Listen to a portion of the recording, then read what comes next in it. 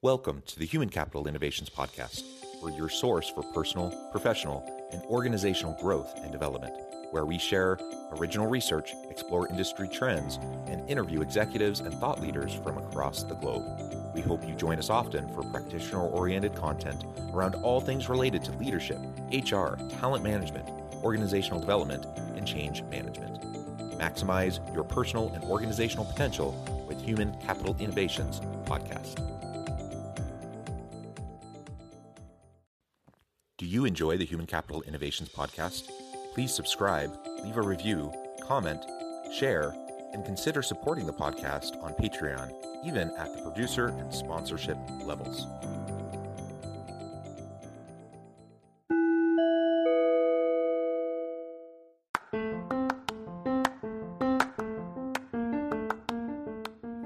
Welcome to the Human Capital Innovations Podcast. In this HCI podcast episode, I talk with Chase Garbarino about how the role of HR manager has changed with the shift to a hybrid work culture.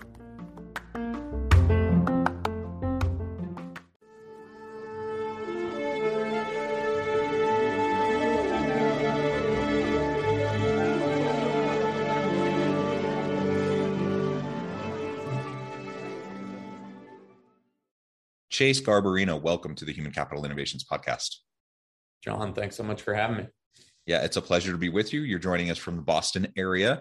I'm south of Salt Lake City in Utah. And today we're going to be talking about the changing nature and role of the HR manager and how HR needs to be responding to the shifting nature of work, especially in more hybrid and remote work cultures. As we get started, I wanted to share Chase's bio with everybody.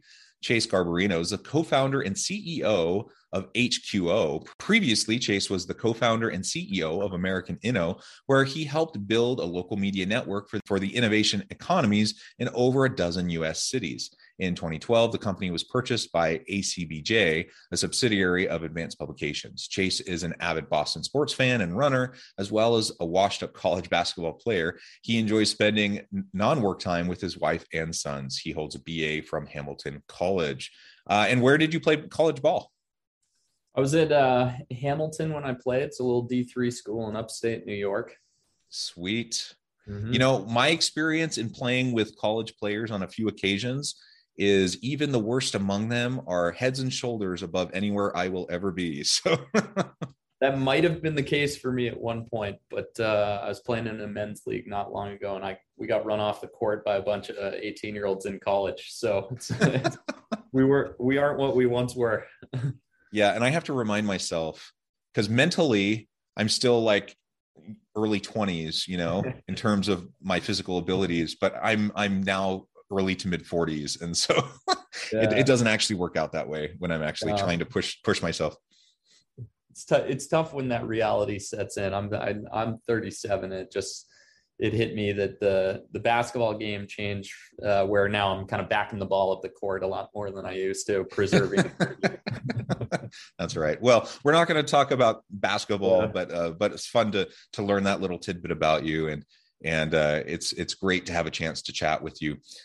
As we get started, is there anything else you would like to share with listeners about your background, your personal context, anything about your story before we launch on into the conversation? No, I mean, I think the kind of theme of my co-founders and I, like we've been working together for a little over 15 years.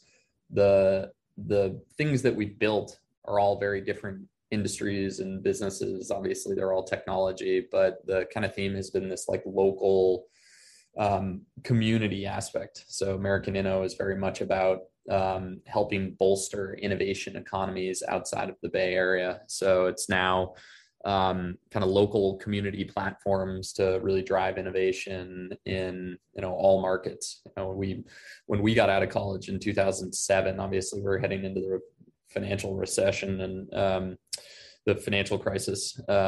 And we're saying, what's going to happen is entrepreneurs are going to pull us out of this. And how do you kind of bring people together and develop skills and learning in a way that the rising tide lifts all boats in kind of local communities, which I think is where our conversation today is going to be so relevant for HR managers in terms of, what their job needs to look like and be successful. And obviously how we've transitioned into HQO has been really centered around kind of the physical workplace, enabling ultimately great employee experience. And the physical workplace is lots of different places. It's not just the office, but there is kind of a common theme. If somebody were to look at American Inno and HKO, they probably think they're very different, but we've been pretty obsessive about how local kind of community can drive economic progress, which we think is just a very worthy cause.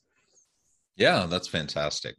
So let's start at like the 80,000 foot view here and talk about leaders generally in this remote world, this hybrid world.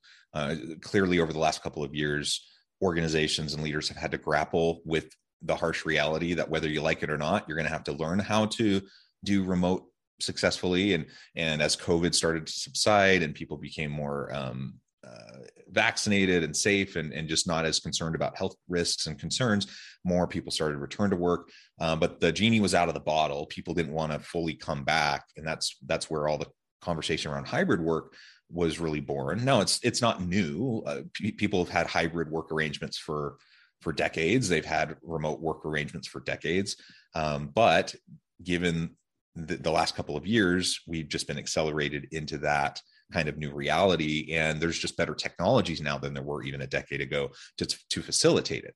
But with all of that, one of the reasons why many leaders have been trying to push their people back into the physical office is because they're not sure what to do about culture, team building, onboarding, like some of those types of things that traditionally have been done person to person, and they're not sure how to do it and establish and maintain and sustain a healthy workplace culture when people are scattered and distributed all over the place. Who knows where they are, right? And so, what are those biggest challenges, and how can leaders generally start to face those? As we're now thankfully coming out of the pandemic, and we're starting to ease into a new kind of a normal situation. What are those challenges, and how can we address them? Yeah, I mean, I think what we're seeing is, and everyone talks about this, right? Like, how do you return people to office? And I think it's the wrong question, right? Like, returning to office is kind of putting one foot in front of the other and going back to the office. And I think what people are grappling with is much more a leadership question than it is about physically commuting back to the office, right? Like, everybody knows how to go back to the office. It's not like that has been dramatically changed. I think what has dramatically changed is we had this very, unfortunate set of circumstances. Obviously, the pandemic, everything about it was very unfortunate. But we had this kind of black swan event that ushered in if we were to test the value of the physical workplace, how do you do that? Well, you need a massive control group not working in the physical workplace, right? And so for a very long time, I think both real estate and HR folks, it was like when you ask them about, how do you measure the value of this expense, which is number two to people is number one, and then real estate oftentimes is number two on your P&L in terms of dollars spent. I don't know, you just need an office, right? Like there wasn't sophisticated metrics around how it really impacts people, right? Unless you are literally a storage space, the only reason that the physical real estate of the workplace is valuable is that it serves people. So we've had this fascinating kind of scrutiny on, well, what is the value of the physical workplace? And I think what we're seeing is you kind of get these anecdotes on both sides, right? They're not very data driven, where on one side you have a certain set of employees that are saying, well, I'm more productive because I save time commuting and I'm not bothered and I can get my work done. And then on the other side, you kind of have certain people in management leadership saying, like, collaboration and spontaneous interaction, right? Like those are kind of the two sides shouting at each other. And I think the fascinating opportunity in all of this is for, the employee experience to kind of take a step back and truly map out what are the activities that not just an individual employee needs to do, but how we work together, right? So when we talk to our clients and when we talk to our own employees, we say, like, you might feel more productive in a lot of ways in terms of like banging out emails and doing some of the things that you really need to do in the form of like concentration work when you're isolated. But what that lacks is the context of you're a really important person to everyone else at the company. Your work impacts other people in ways that you might not necessarily know. And what that comes down to is empathy, right?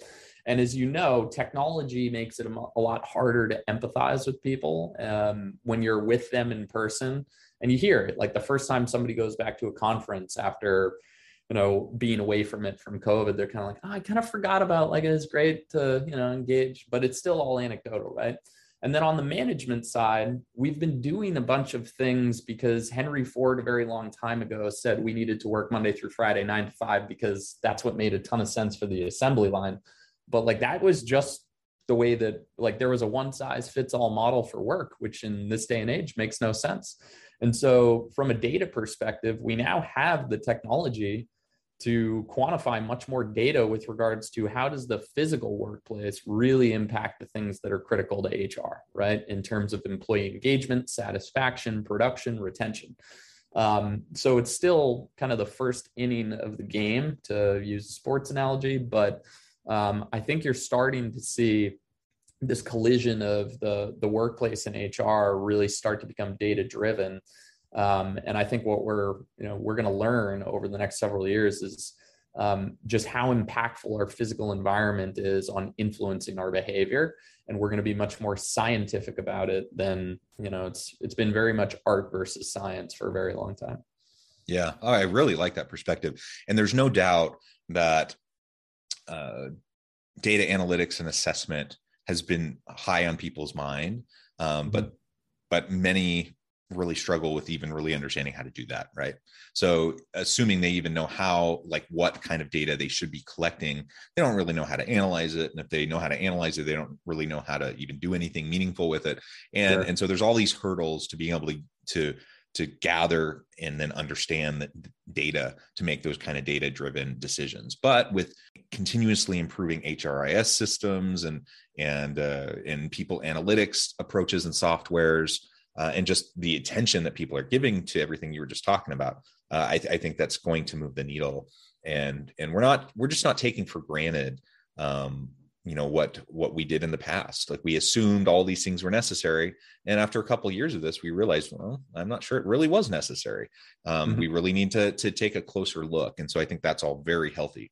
One thing that is for sure is many people have just felt their lives, their careers, and the way they work disrupted over the last couple of years. And as evidence of this, we find ourselves in what people have called the Great Resignation, the Great Reawakening, the Great Reevaluation, whatever you want to call it. People taking a good hard look and saying, I'm not sure I actually want to do those things I used to do. Maybe I want to go try something else, start my own business, do gig work, go to a different company, start a different career, whatever. People are really thinking long and hard about all of that. So that only adds to the complexity of the situation and the uncertainty for organizations as they're grappling to attract and retain good talent, and enter HR managers, HR leaders. And they've been leaned on heavily over the last couple of years, especially over the last year or so, in this space, to try to figure things out on the people side to make sure organizations have, their number one asset, the people, to be able to do and accomplish what they need to do. So how do you see the role of the modern HR manager shifting in this new remote or hybrid kind of a work culture? And how, as those roles are shifting, what new roles are emerging?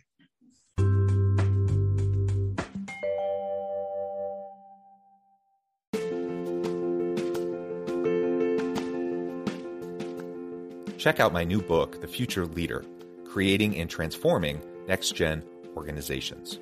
Stemming from 2 decades of professional experience and over 600 in-depth interviews with executives, thought leaders, and scholars from across the globe, The Future Leader will help you explore the ordinary, everyday actions that will help you to prepare to lead in the future of work, to respond to an uncertain future, and to produce extraordinary results for individuals, teams, and organizations.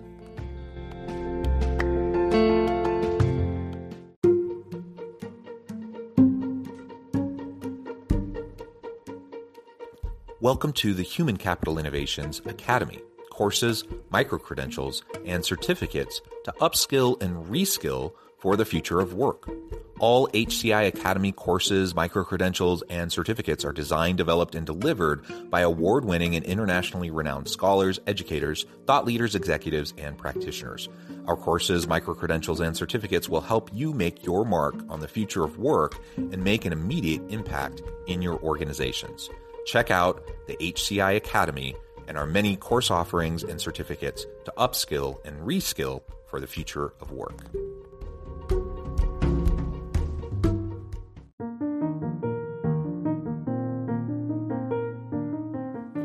Check out our new weekly LinkedIn newsletter, Alchemizing Human Capital, exploring industry trends via original research and interviews with executives and thought leaders from across the globe. We look forward to having you join us.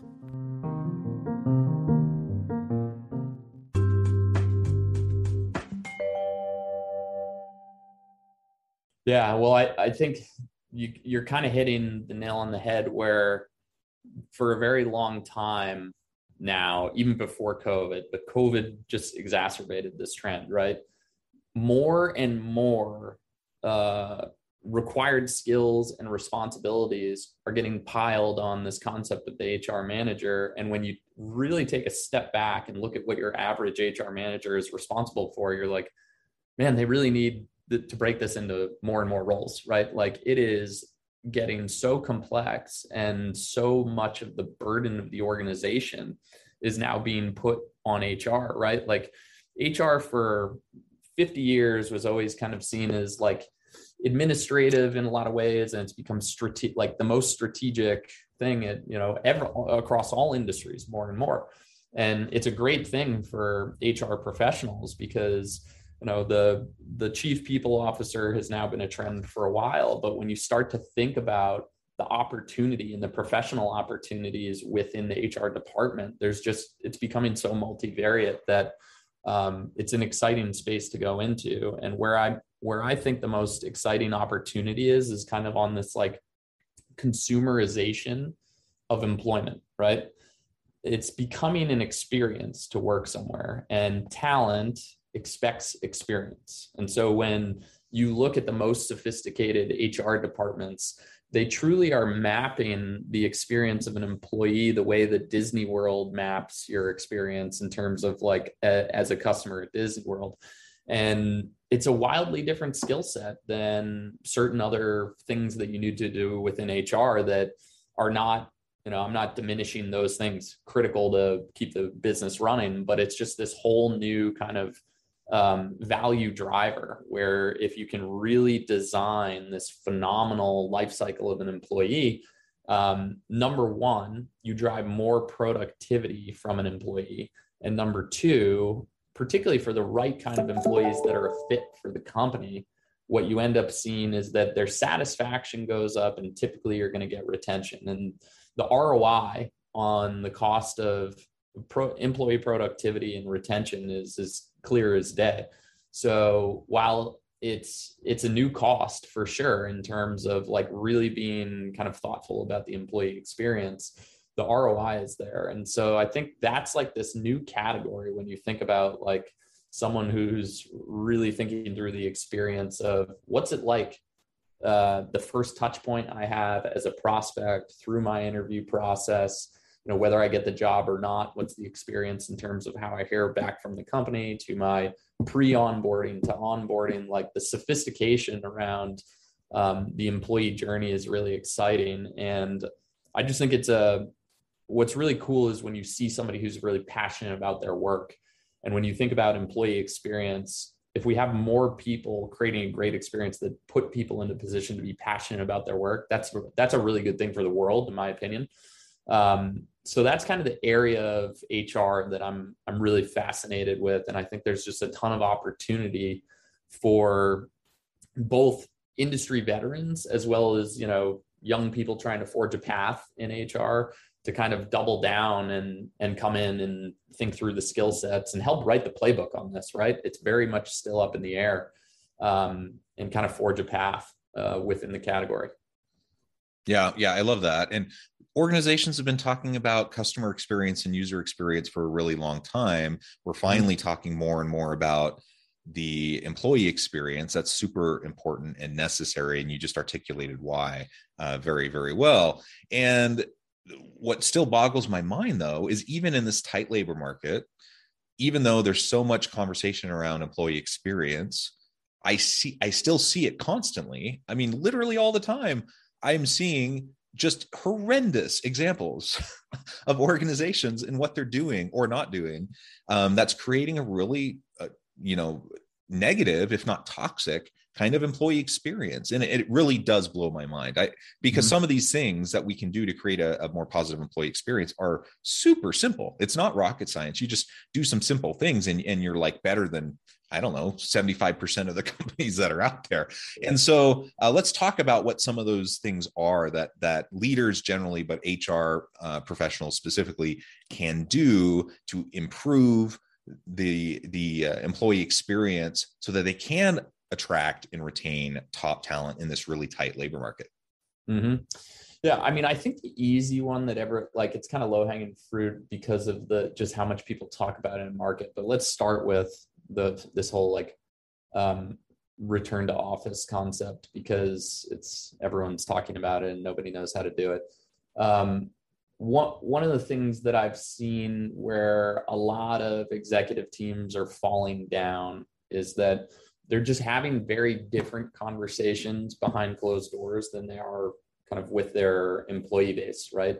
And you touched on it kind of at the top of the podcast here, which is like we're in a much safer place than we were 2 years ago with regards to COVID, and because of great scientific work, progress should continue there, which is a great thing. So you always have to be mindful about safety with regards to the workplace, but since that seems to be getting better, when you're talking about bringing people back, I've seen this kind of dichotomy. It's like a barbell effect where you have people on both ends and no one in the middle, where you have some groups just saying like, we're going to completely back away. Like, we believe in bringing people together in certain ways, but we're just afraid to tell our employees what to do. And then you have kind of the other like carrot versus stick, where the stick is like, get your ass back in the office. Why? Because like, that's not a good reason. Like, I have a 3.5-year-old and 1.5-year-old, and when I tell them to do something because it doesn't work with them, right? Like, so it's going to be hard where you with regards to talent that has a lot of optionality on where to work. Like, that's it's not the best strategy. And then I talk to like a lot of these executive teams, and they've got really thoughtful reasons as to why they believe in their people coming back together. And very few of them are like, I need them in first thing Monday, last thing Friday, because.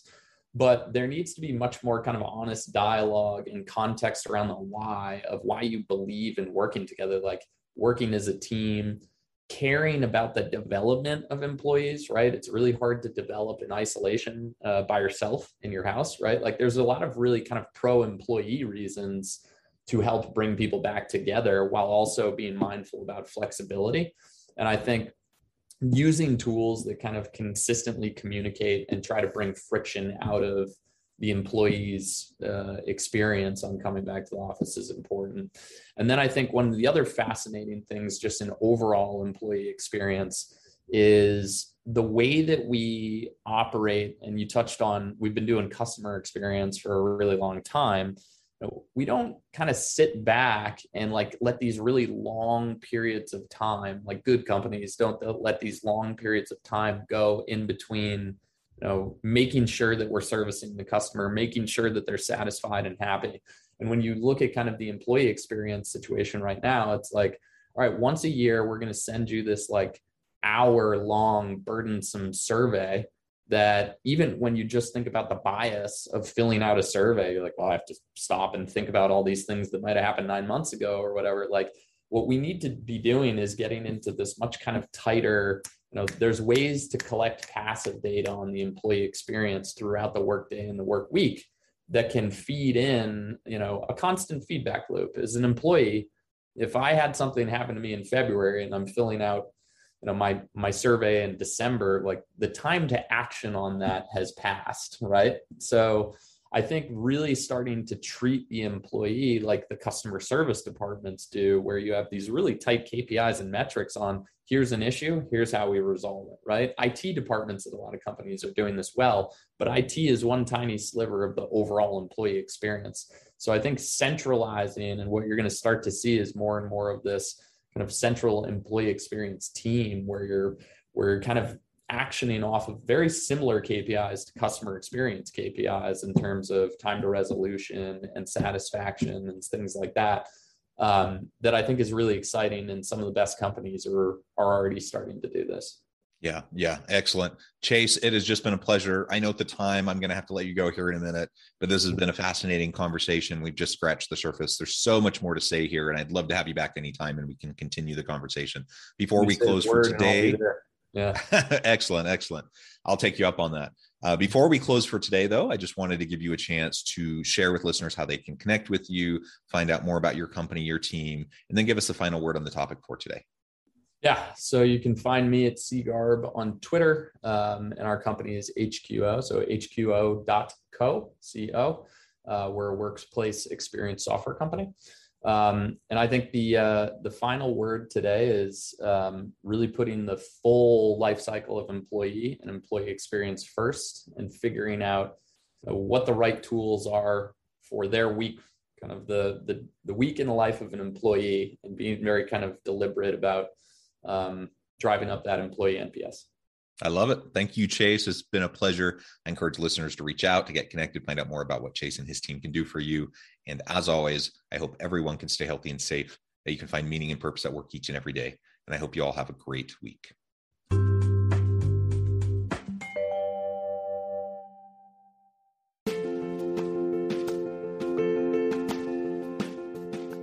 Bluer Than Indigo Leadership: The Journey of Becoming a Truly Remarkable Leader. Early in my adult life, I learned about an Asian proverb that translates as bluer than indigo. If you think about the color indigo, it is a brilliant, deep, and vibrant blue, what some would call the bluest of blues. To have something that is bluer than indigo is rare and truly remarkable. Contrary to popular myth, there is no one-size-fits-all or cookie-cutter approach to effective leadership. There is no silver bullet, no secret sauce, no go-to model that will solve all of your problems. The truth is, great leaders have all had their unique strengths and flaws, and have all had to discover and then pave their own distinctive path in their life's journey to fulfill their leadership potential. Bluer Than Indigo Leadership will help you discover your own path and explore those ordinary, everyday actions that will help you respond to an uncertain future and produce extraordinary results for your individuals, teams, and organizations.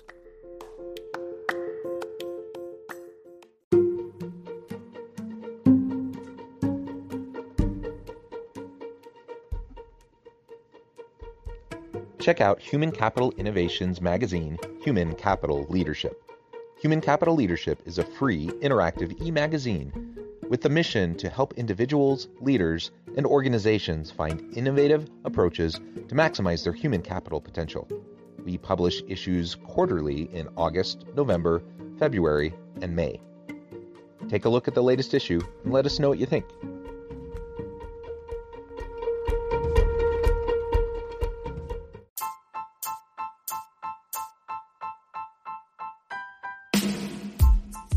The Alchemy of Truly Remarkable Leadership: Ordinary, Everyday Actions that Produce Extraordinary Results. Consider how the nature of work has shifted over the past 50 years. With increased globalization, rapid technological advancement, and the shift in economic composition, the average job of today looks very different than the average job of 50 years ago. What will the jobs and organizations of tomorrow look like? Moreover, what does this all mean for organizational leaders? What are the core competencies and capabilities of organizations and their leadership that are prepared for continued disruption and geopolitical and socioeconomic shifts? Regardless of what the future holds, increasingly, leaders need to be socially minded, data-driven, decisive, champions of talent, and disruptors of the traditional notions of leadership, teams, organizations, and work. The Alchemy of Truly Remarkable Leadership will help you to explore your own leadership competencies and capabilities and consider ways to apply and implement them into your workplace and personal life.